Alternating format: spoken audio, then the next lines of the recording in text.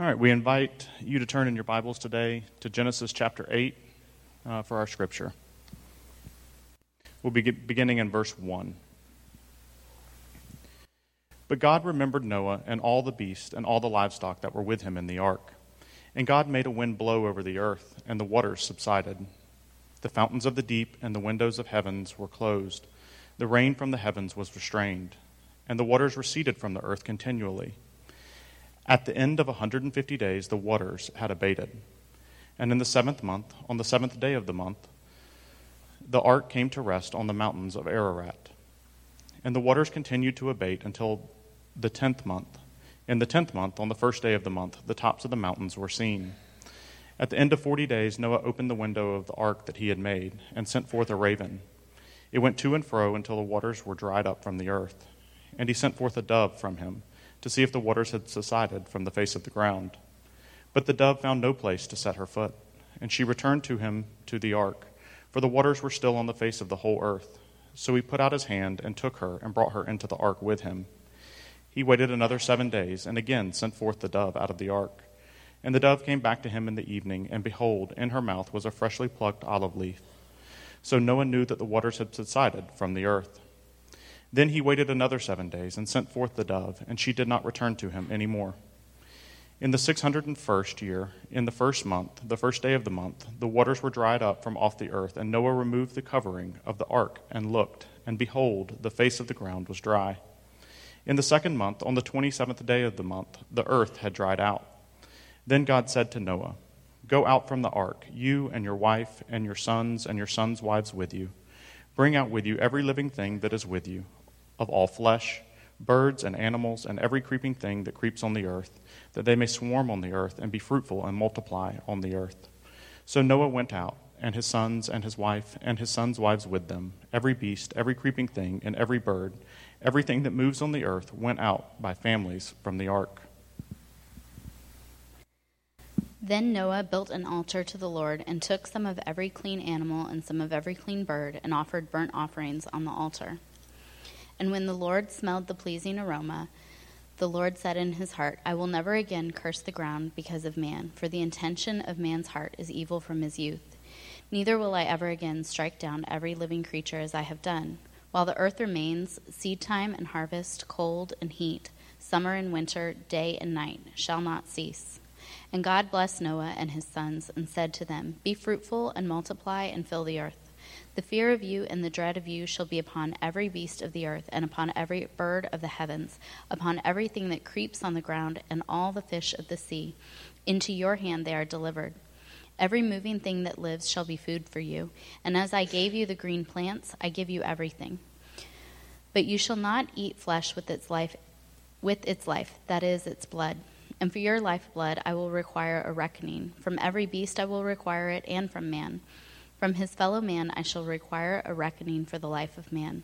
Whoever sheds the blood of man, by man shall his blood be shed. For God made man in his own image.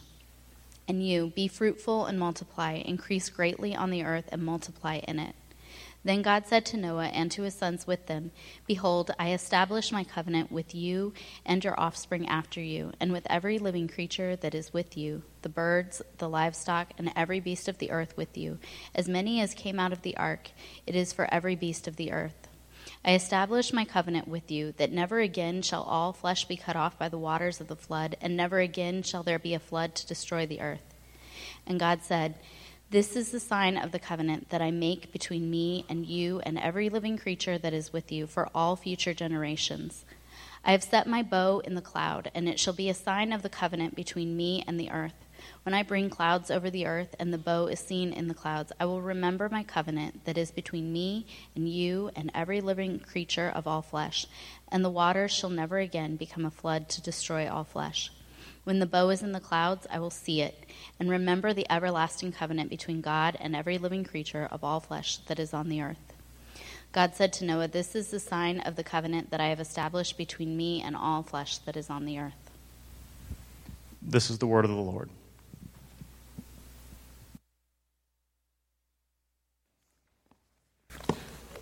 You know, Isaiah says that the grass withers and the flowers fade, but the word of God endures forever.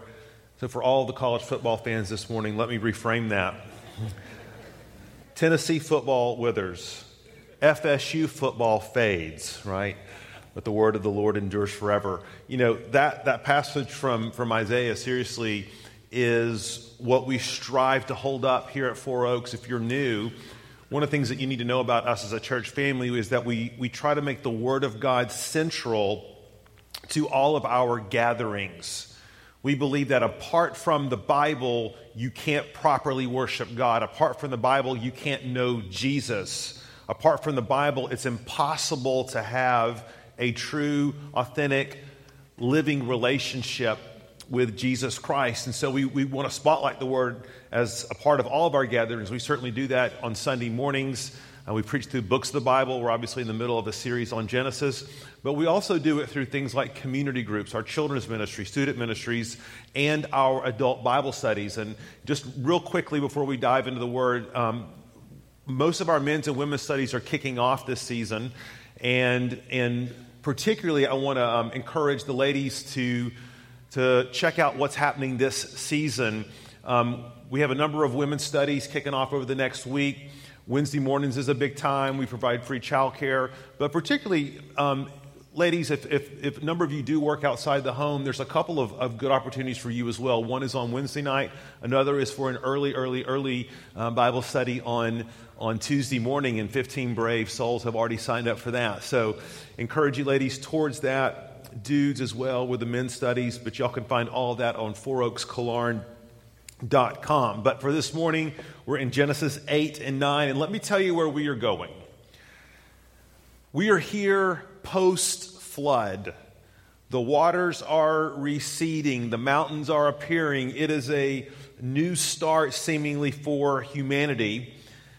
And what we want to gather from this passage is, what does God want us to know about Him and how we are relate to Him? And what does God want us to know about one another and how we relate to one another?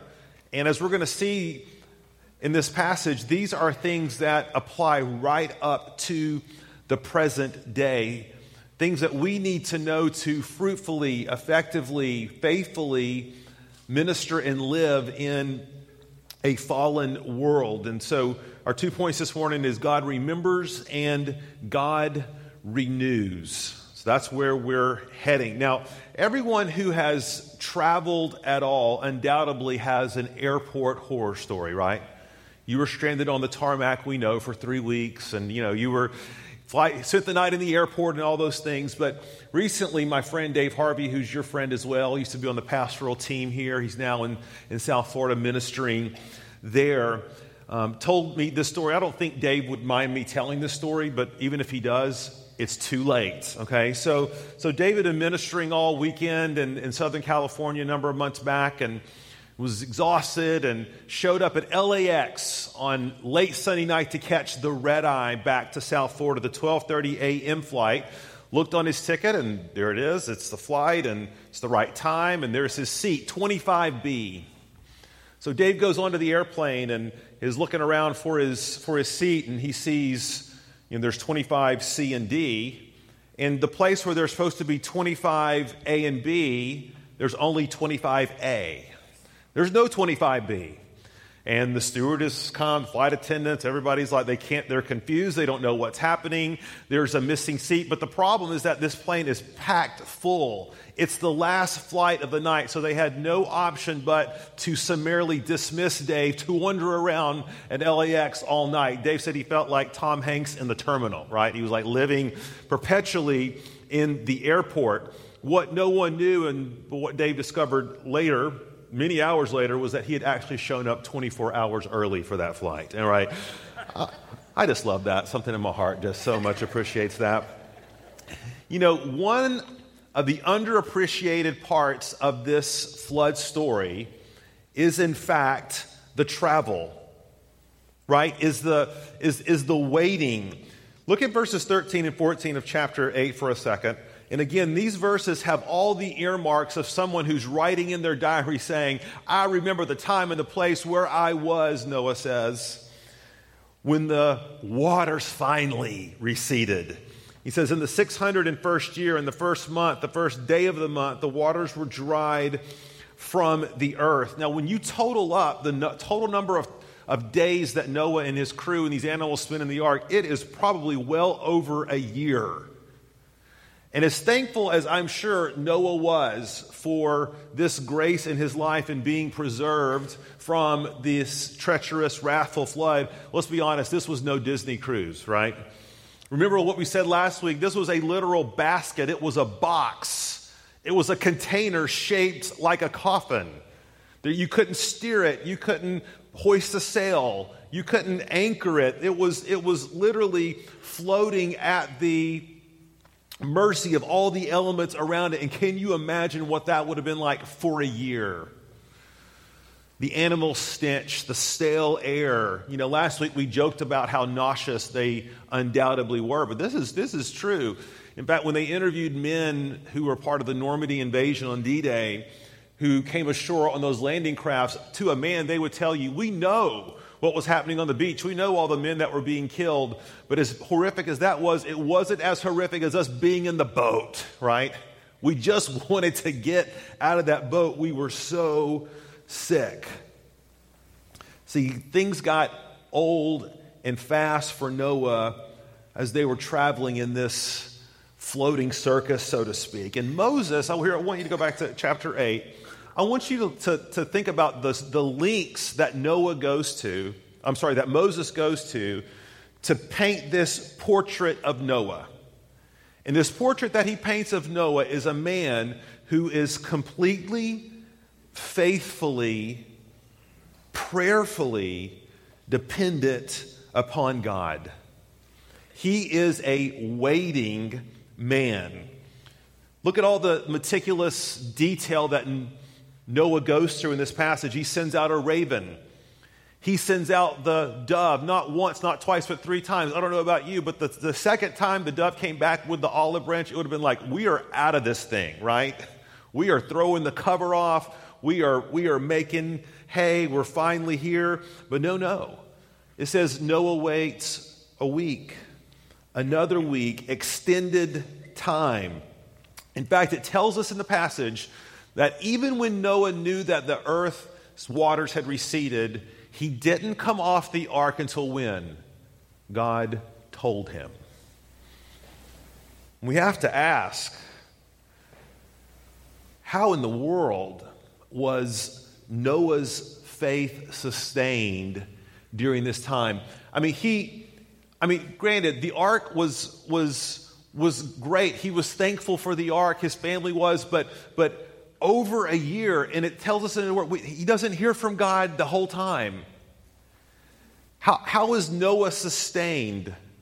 How are you and I sustained in our waiting? Look at verse 1 of chapter 8. It says, but God remembered Noah. You see, everything in this story, I think, hinges on this verse. Let's remember now, chapter divisions, verse divisions, these were not included as a part of the original writings. Moses didn't include these in here. They were added thousands of years later to give us reference points so that we can more easily navigate through Scripture. But go back to the end of chapter 7 for a second. And I want to read those last 2 verses and the first verse of chapter 8 just to give us the sense of contrast and flow of how significant verse 1 is.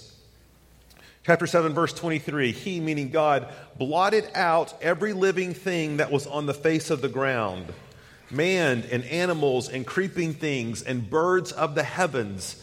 They were blotted out from the earth. Only Noah was left, and those who were with him in the ark. And the waters prevailed on the earth 150 days. Here it is. But God remembered Noah. You know, when we use the word remember, we use it to indicate like we're recalling something, or maybe we have forgotten something, but now we remember it. Like, I'm just saying, like if you go to Circle K and you're going to spend $9 on a gallon of milk and you stand in line for 20 minutes, only to get to the front of the line and be like, oh, I forgot my wallet. He who has ears to hear, let him hear, right? We hate it when that happens. See, but that's not the sense in which this text is being used as if, well, Noah was floating around and then God like one day was like, oh, I forgot about Noah. I remember him. He's hanging out in the ark. That's not what that means.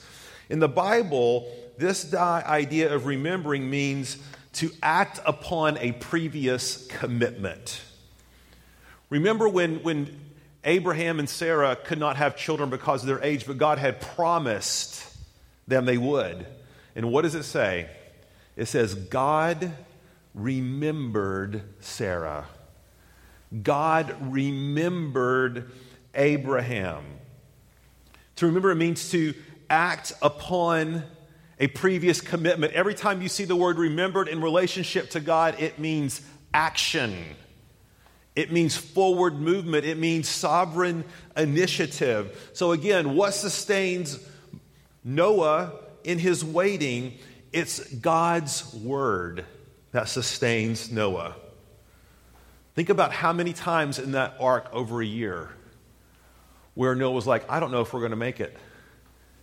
I'm despairing even of life. I don't know if I can take this anymore. He had to remember God's covenant with him. And what did God say in his covenant to Noah? Noah, I'm going to spare you. Noah, I'm going to wipe off all life, humanity on the face of the earth except for you and your family members and a few fortunate animals, and we're going to start all over again. See, waiting is hard, isn't it? See, when waiting can be difficult, even when we know we're right in the middle of God's grace, right? Even when we know we're right in the middle of God's will, because when we wait, there's such a temptation to take control, right?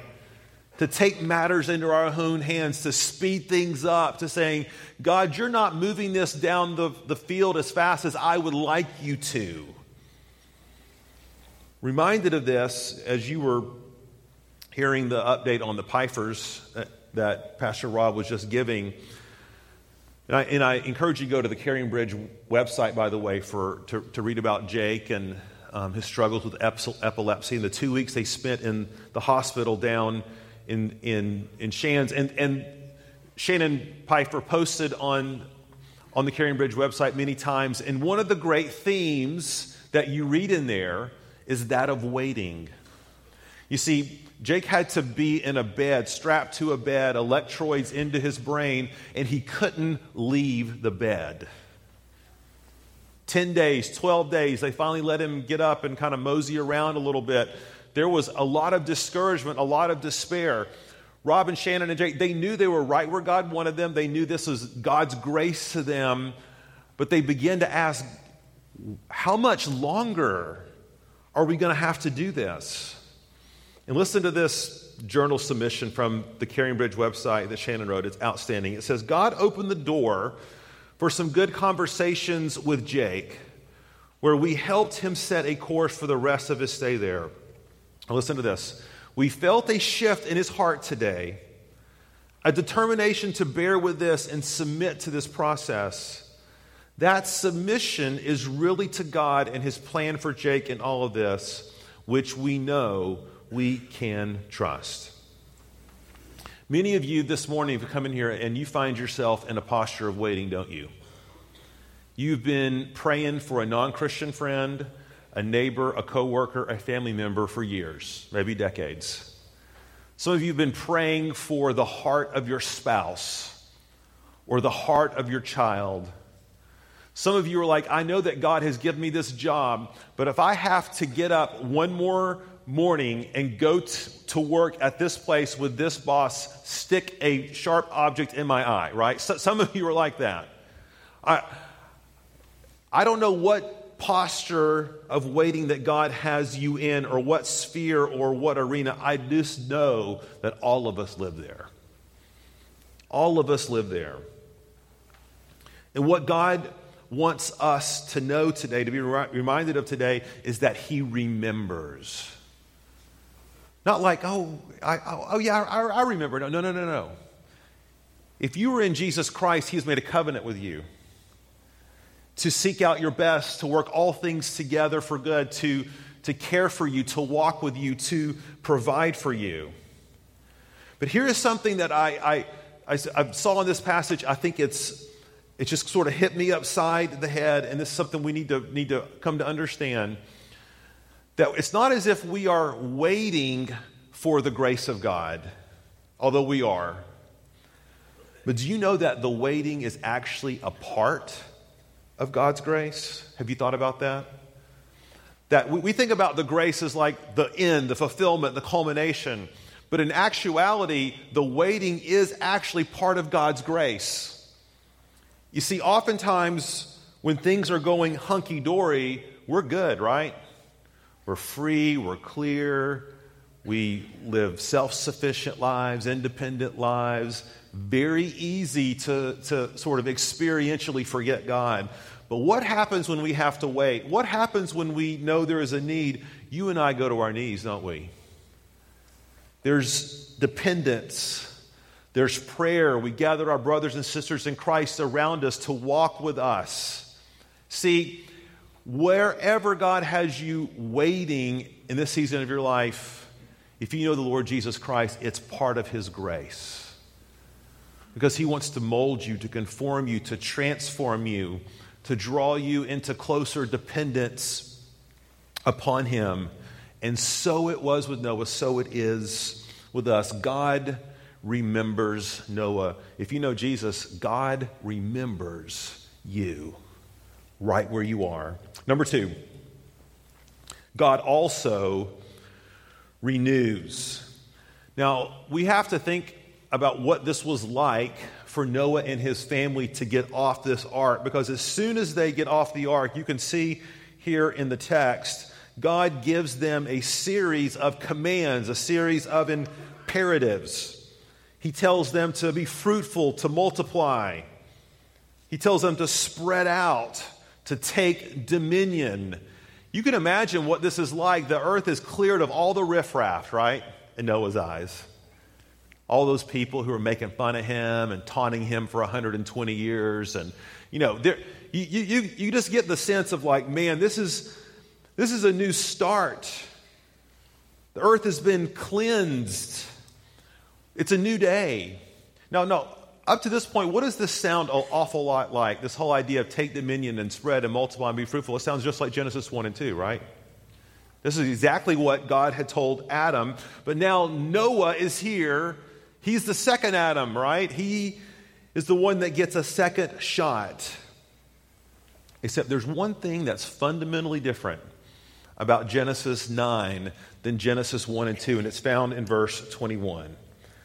The thing that is fundamentally different is that the intention of man's heart is evil from his youth. In your version of the Bible, it might say the intention of man's heart is evil continually. In other words, you don't have to remind yourself to do bad stuff. It just comes naturally. You don't have to teach a child to do bad things. It just comes instinctively. See, and what Moses is signaling to us here is that while the flood may have eradicated people off the face of the earth, it may have cleansed the earth in a sense, the one thing the flood could not do was change hearts. It was a new earth, but it was still the same old sin. So God had to do something with Noah and mankind that he had not had to do with Adam and Eve when he created them. God had to reconstitute his relationship to mankind. He had to, in a sense, give them a new set of rules. He had to give them some new operating procedures. And so he says here that he makes a covenant with Noah. Now, the word covenant is not super familiar to us. The word covenant, we might hear it in a marriage ceremony. You might see it in those HOA documents that you had to sign, which said that you were going to do X, Y, and Z to keep your house up, and you weren't going to park your car in your front yard. You know, all that sort of stuff until the little old lady in the HOA tattles on you. to the home association. We see covenant in that kind of context. But covenant is actually a massive theme of Scripture. I would argue it is the unifying theme of Scripture. And covenant, in a sense, is like a treaty. It's a life and death bond. And a treaty was modeled after the ancient Near East treaties, where there was a king, what we call a suzerain king, and a vassal or his subjects. And in this covenant, both parties would come together and they would have each agreed to do certain things for the other. And so the king said, if you're my subjects, here's what I'm going to do. I'm going to protect you. I'm going to give you land to work and to plow. I have benevolence that I'm going to pour out on you. I'm going to give you this haven, this protection. And in return, here's what I want from you. I want your taxes. Or if there's an invading army, I want you to be a part of my army. And there was sort of mutual obligations. And so we see covenants all over the Bible, right? So we see the covenant with Abraham. We see the covenant with Moses and the people. We see the covenant with David. Of course, we're going to talk about this in a minute. We see the new covenant in Jesus Christ. But here is something that distinguishes God's covenant with Noah that's different than all other covenants in the Bible. And here it is. See, with all other covenants in the Bible, the covenant that God makes is between himself and his people. Himself and his chosen. Himself and his family. But here, God makes a covenant not just with his people. God makes a covenant with the whole world. God makes a covenant with all of mankind forever and ever until he returns again. And here's kind of the stipulations of the covenant. Look back at the text. God says, here's what I'm going to do. I'm not going to destroy the earth again by water. In fact, we know the earth will never be destroyed again until the end of the age by fire, Peter tells us. But God says, I'm not going to destroy the earth by water again. In fact, I'm going to give you air to breathe. I'm going to give you a place to lay your head. I'm going to give you life. I'm going to give you this earth and everything that's in it. I'm going to even give you, and this is interesting, this is not just Christians, also non-Christians. I'm going to give you the capacity to, in a sense, flourish even in a fallen world. That's what I am going to do for you. Because, as we'll see, God says, what I'm really after is your heart. I'm really after your worship. I'm really after your faith. What does the psalmist tell us? It's the kindness of the Lord, that leads us to repentance, right? So God says, I'm going to stay my hand. I'm not going to bring utter destruction in judgment. And in return, I'm going to give you some order, some structure, some outlines, things that will help you flourish.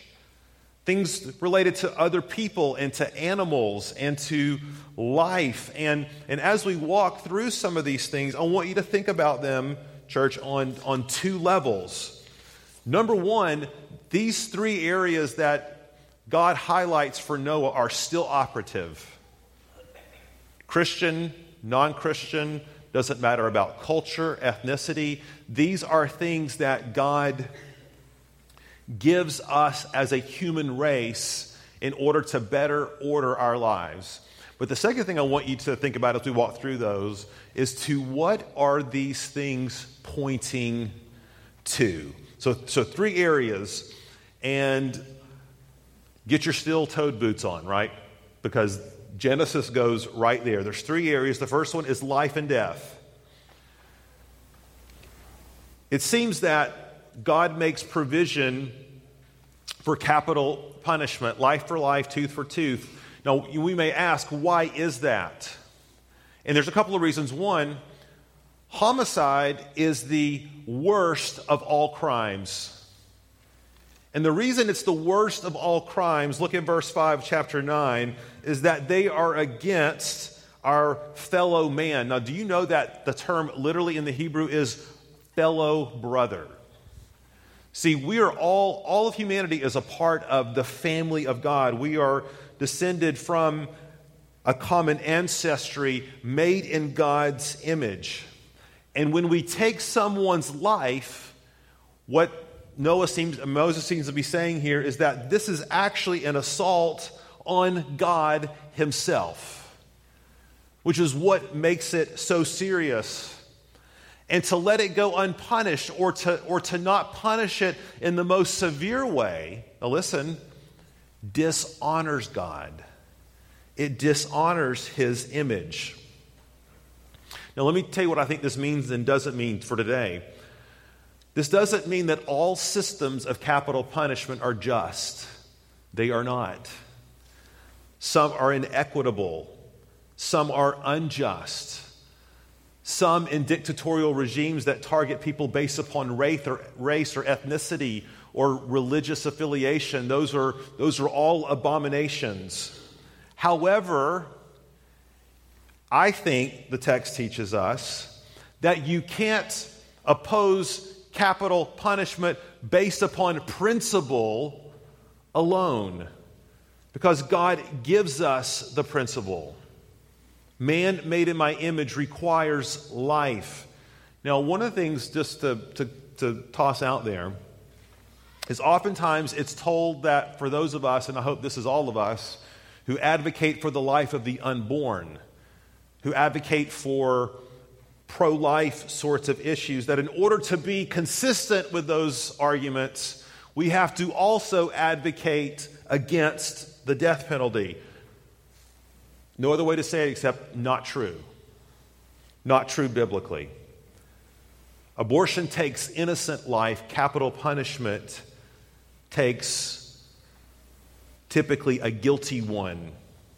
So I don't think you can advocate for a position against capital punishment based upon principle alone. The whole deal here is God is saying life is precious in all of its forms. And to take life innocently dishonors me because it dishonors my image. A second area that Moses highlights for us in this Noahic covenant is the area of children and family. Notice back in the text it says, be fruitful and multiply. It is an expectation that within the context of marriage, there is going to be children, procreation. We have to ask why. Well, the reason why is that if there are 8 people made in the image of God, how much better than 8 billion people in God's image?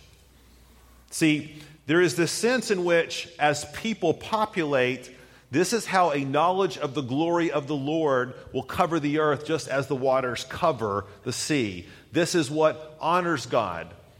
This is what, as more people are raised up to pass the knowledge of God to the next generation, God is known and man will flourish. That's why we have to say, as a church family, if we have not honored this idea of passing the gospel torch, if we wake up 20 years from now and we're an old, dying church, then in many ways we could say we have failed the mission.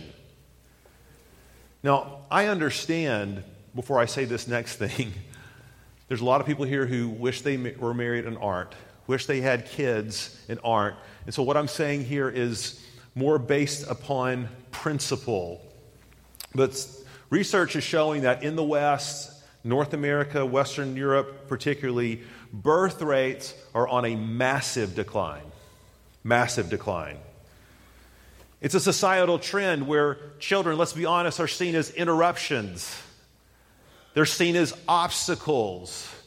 They're seen as deterrent to the good life. And so if it means aborting them so that we can fulfill our dreams, or if it means unnecessarily delaying having kids because there's things that we want to do, then we have misunderstood what it means to flourish as human beings. We have misunderstood what it means to flourish as the people of God. Children are a blessing from the Lord. And when they are aborted or neglected, that is not a blessing on society. That is a curse on society. Guys, there's 10,000 applications and moderations I could apply to what I've just said. There's not time. Apply these truths in the context of your own life. Now, a parallel development with declining birth rates, and isn't this interesting? This is the third area, impacts man's relationship with food and animals. Isn't that interesting? Pets, animals are prioritized in our culture, oftentimes in ways that are disproportionate to children. Statistics show again and again in major cities, there are many, many, many more pets, dogs, than there are kids. And that deserves a little chuckle, and we can make little jokes in here and there. But we need to take very seriously the proper ordering of the covenant given to man as it relates to man and animal. Man and animal are not co-equals. We are not positioned in the same place on the circle of life. Sorry, Elton John, right? We're not. Man is given a priority, a stewardship, a dominion. Certainly, yes, there's cautions here about do everything in a way that honors God. There's not mistreatment or savagery. But in reality, that's a fundamental reprioritizing that the Scripture calls us to. You always know a society is in decline when those things are reversed. When animals, plants, environment, all food, health, are all prioritized over children and people. Again, 1,000 qualifications I could give you. And I'm sure there are tons of pastoral questions to work through. Go talk with them, with one of us in your community group, one of your pastors or elders. But the principle is clear. Now, one little thing that's interesting about this prohibition against shedding or eating the blood of animals, let me say, what does that mean? This goes back to the idea that blood, of course, is life. Blood represents life.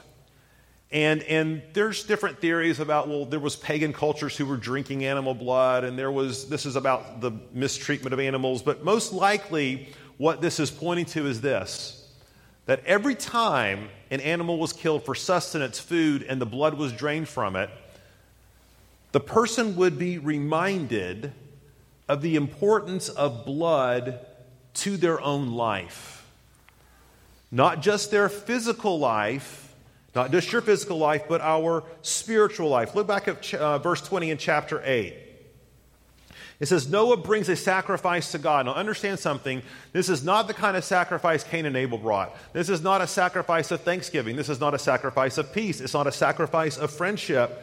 This is the same word for burnt offering that we find in Leviticus. The first time that we see this kind of offering in the Bible, it literally is an offering for atonement, for payment of sin. You see, Noah, in order for there to be a right relationship with God, blood must be offered up. See, without the shedding of blood, Hebrews tells us, there is no sacrifice for sin. And here Noah stands as this mediator, this representative of all humanity between God and his creation, and he's offering up atonement. And God is saying, in exchange for this bloodshed, I will stay my hand. I will stay my hand. I will give you flourishing in this life. Guys, did you know every day that we are alive is a grace of God? Every breath we take is a grace of God. And God says, I'll even give you a sign in the sky just to remind you of my grace. But folks, here's the problem. Here's the problem. This covenant is not enough. It's not enough for you. It's not enough for me. It's not enough for your neighbor. It's enough for this life. But you and I have a soul that can never die. Everybody who's ever been born has a soul that can never die. Noah's covenant is incomplete because we are that humanity, right? We're the ones whose hearts are inclined to every sort of evil. We're the ones where sin comes naturally as part of our condition. We are that humanity, and our sin must be covered. See, we need a new covenant, don't we? As Jeremiah 31 says. We need God to write his name upon our hearts. We need God to do for us what the Noahic covenant can't do. As awesome as this world and this life could be for us, and however much we could flourish living according to these principles, it's not enough if we are not participating in the new covenant with Jesus Christ. See, Jesus Christ is the better mediator. Jesus Christ is the one. Now think about the significance of this. He comes to his disciples the night he was betrayed, and he breaks bread and he takes wine, and what does he say? This is the new covenant in what? My blood. See, blood is the sign and the seal of the new covenant. And one thing that we have to remember when we come to the Lord's table every week, we're not just remembering the death of Jesus on our behalf, although we are doing that. But these are signs of the covenant God has made with us. And when we come to the table, this is not mere ceremony. We are breaking off a piece of the bread. We're taking juice, and we are saying, God has made a covenant with me, and I'm renewing my covenant with him today. Publicly, before his people, celebrating the fact that because he has cleansed me, purified me, he's making me new, and now I'm worshiping him. Even as we wait, right? In hope. This was Noah, and as we're going to see next week, we find out Noah is he's not the second Adam, is he? Noah fell spectacularly, only to once again remind us that we have a better way, a better mediator, a perfect mediator in Jesus Christ. Do you know this, Jesus? If you do, we're going to come and renew our covenant with him